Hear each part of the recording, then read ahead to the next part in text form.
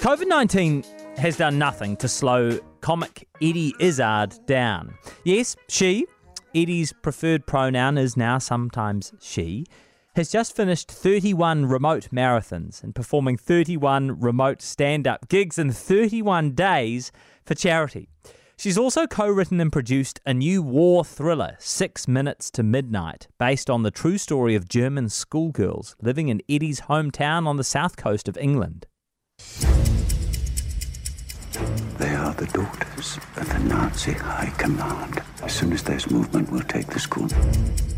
England can be an unforgiving place if you happen to be German. It can often be hard to tell who someone really is. Who is good and who is bad. I have a list of Nazi conspirators, English traitors. This country is at war with Germany. Eddie Izzard is with us this morning. Kia ora, good morning. I don't mind what pronouns people use. In fact, I think if people talk about pronouns, I like adverbs and adjectives. That's the ones I'm going.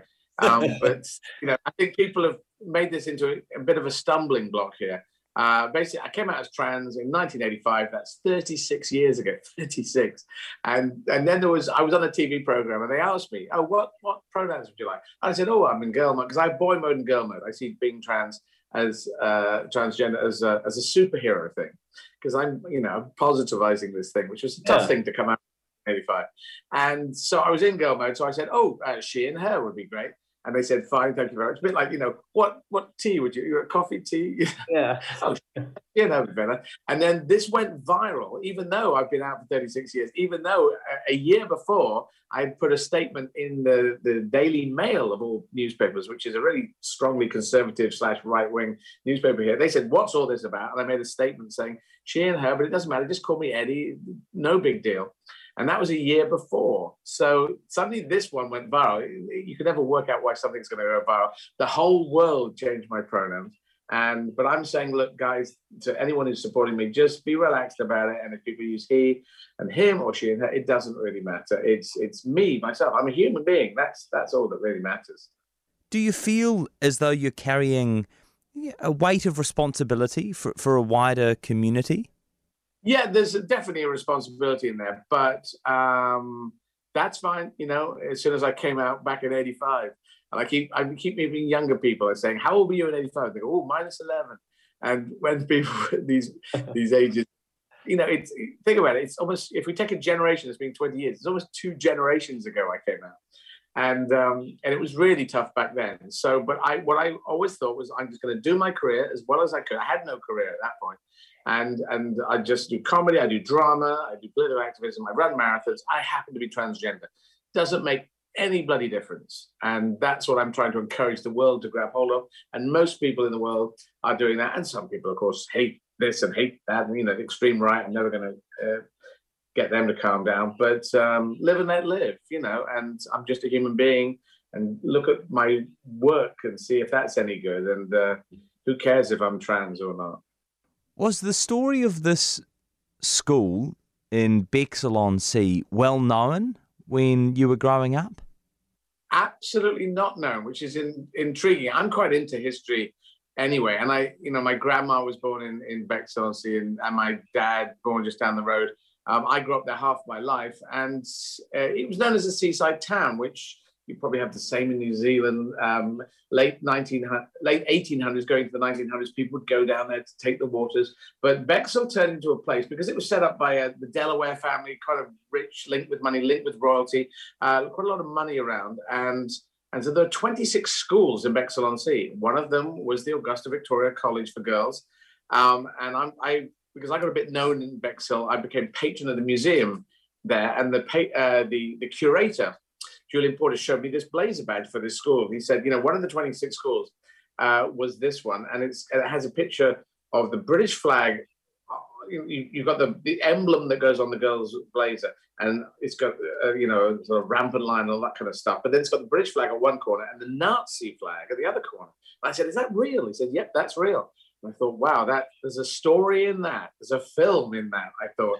And so the basis is real. The school was there. Himmler's goddaughter was at this school. A lot of German the Germany Nazi high command, their girls were sent there to learn English, to make friends with the British aristocracy and British people who were very pro-Nazi, because a number of people up to and including Edward VIII were into the Nazis, and the black shirts were there, Oswald Mosley and Diana Mitford. So they were there as kind of ambassadors and getting to know the British, and Hitler wanted the British to be with the Nazis in a kind of subjugated form, but sort of, doing this Aryan thing. And that's what was going on, not overtly at the school, I think, but more covertly, more like that's just another thing that was rumbling along. So I thought, well, let's build a story on that framework of the war about to arrive, these girls, and that's what our story starts and takes off. And Judi Dench is running the book. As a producer, what's it like when Dame Judi Dench signs on the bottom line? Well, that is kind of wonderful because she's enormously powerful in film terms. She brings an audience with her. I'd already done Victoria and Abdul with her, Stephen Frears' film. Stephen cast me as Edward the Seventh in that, playing the son of Queen Victoria, with Judy playing Queen Victoria. And I knew her from before. So when I was doing that film, I pitched her, how would you like to play a sort of Nazi sympathetic head teacher at a school? And she doesn't like the National Treasure title, so she likes to work against that. So she was up for coming and playing that role, and we were never sure. It's an independent film, so to get the money in, to get the green light is really tricky. And it was about 2 weeks before filming started, and I heard that Judy was doing costume fitting, so I thought, well, we must be doing this film. And now we're here, and now it's coming out. What's extraordinary to me is how late the girls remained in England in the lead up to the war. Yes, well, we have taken artistic license with that. I think they left a little earlier in actual fact. But yes, we've made that into our story. And so everything that happens, Thomas Miller, my character, the character I play, half British, half German, which I don't think I've seen. I know I've seen a lot of war films in my time, but the British don't trust him, he's half German. The Germans don't trust him, he's half British. I think that's a uniquely interesting position for him to be. The girls being there, it's kind of picnic at Hanging Rock thing. If it'd been a boys' school, it wouldn't have worked so well. But that school was there, and we based that, our story upon it, or we dropped our story upon it. But our story is one that we have made up. And it is a thriller. It is 39 Stepsy. It is Jim Broadbent and Judi Dench, both Oscar winners. And Jim's playing Charlie, the bus driver. That's based on my granddad, who was Charlie Izzard, Charles Harold Izzard, bus driver.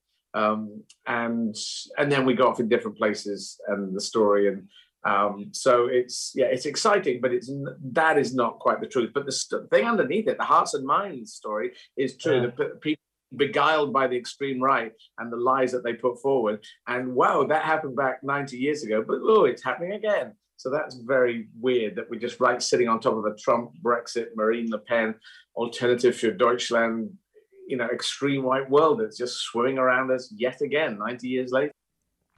Look, I know you've always been pretty strong in your political views. Do you see parallels? Do you see comparisons between that time and the modern day? Absolutely. Yeah. The specific thing, because I said this to the German girls who were acting in it, this is not about countries being bad and countries being good, because if you think a country can't actually be bad, it's about ideas being bad and ideas being good.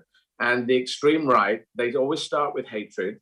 Who can we blame? Oh, that blame thing seems to work. And also, if they're extreme right, they also go, hey, we can lie. We can just use lies, bold, overt lies. And Hitler said a big lie works better than a smaller lie. And then Trump went and said, oh, I've won the election, when he hadn't won the election in America. And it's a whole lot of people said, oh, yeah, we'll go with this big lie. It's a complete lie. Even though Republican members of officials were saying, no, you haven't won this, Donald Trump. But he insisted that he had. So it's a worrying thing that humans will repeat what they did just 100 years ago. And almost in the same way, just sleepwalk into this idea of, let's believe these lies. Probably because some people want to believe the lies. If you want to be racist and sexist, and right-wing thinking says, go on and be racist and sexist, and here's some people to hate. Well, some people say, I'll buy into that because that's what I want to do. And most of us don't, hopefully. The majority of the world don't. But this film just sits on top of that, and it's a lesson from history. That should be the strapline of our whole film, a lesson from history.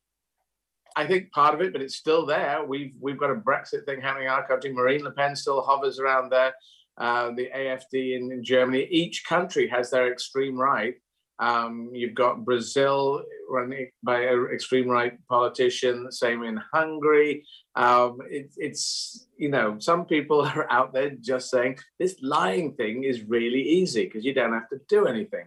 And the rest of us are trying to put forward as much as we can facts, and then it's very difficult to work out how the things are, what's going to happen in the future. But some politicians just say, of the extreme right, say, no, we're just going to make stuff up. And that's very scary because some people will just go with that. So I worry for humanity. 21st century, we're going to work it out this century. We're either going to make it a fair world for everyone, or we're not going to exist at the end of the century. Well, it's going to be a total disaster.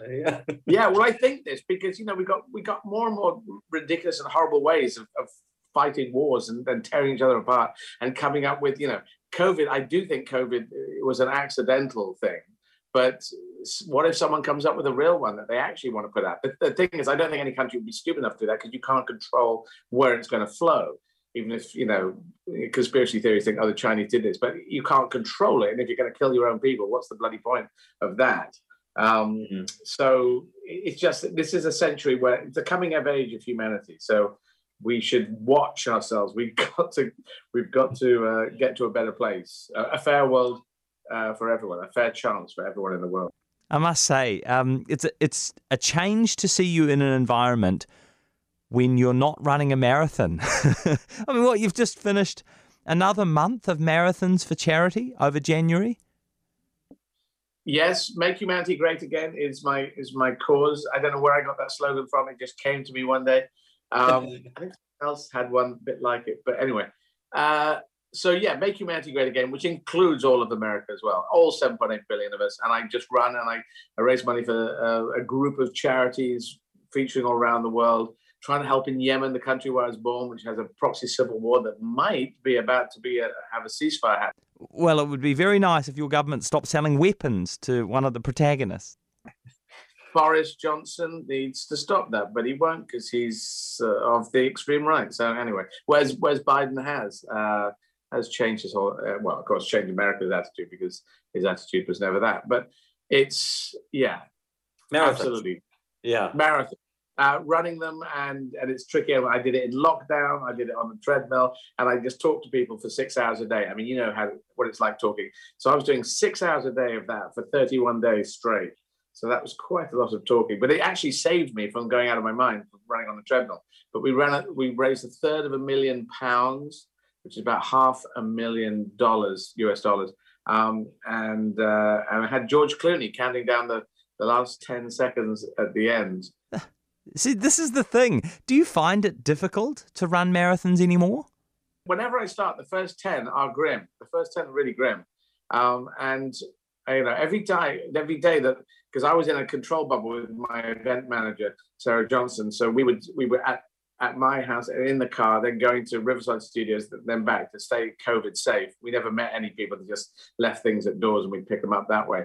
But every time we got there each morning, I would feel dread of the feeling of, I got to run for another 6.5 hours today. So yeah, it gets easier. Towards the end, it gets easier. But at the beginning, the first 10 marathons, just in case you need to know, in case you ever do it, the first 10 marathons are pretty horrible. Yeah. I will take your word for it because I don't think I'm going to be following in your footsteps, Eddie. That is Eddie Izzard. Thank you so much for your time. Eddie's new film is 6 Minutes to Midnight.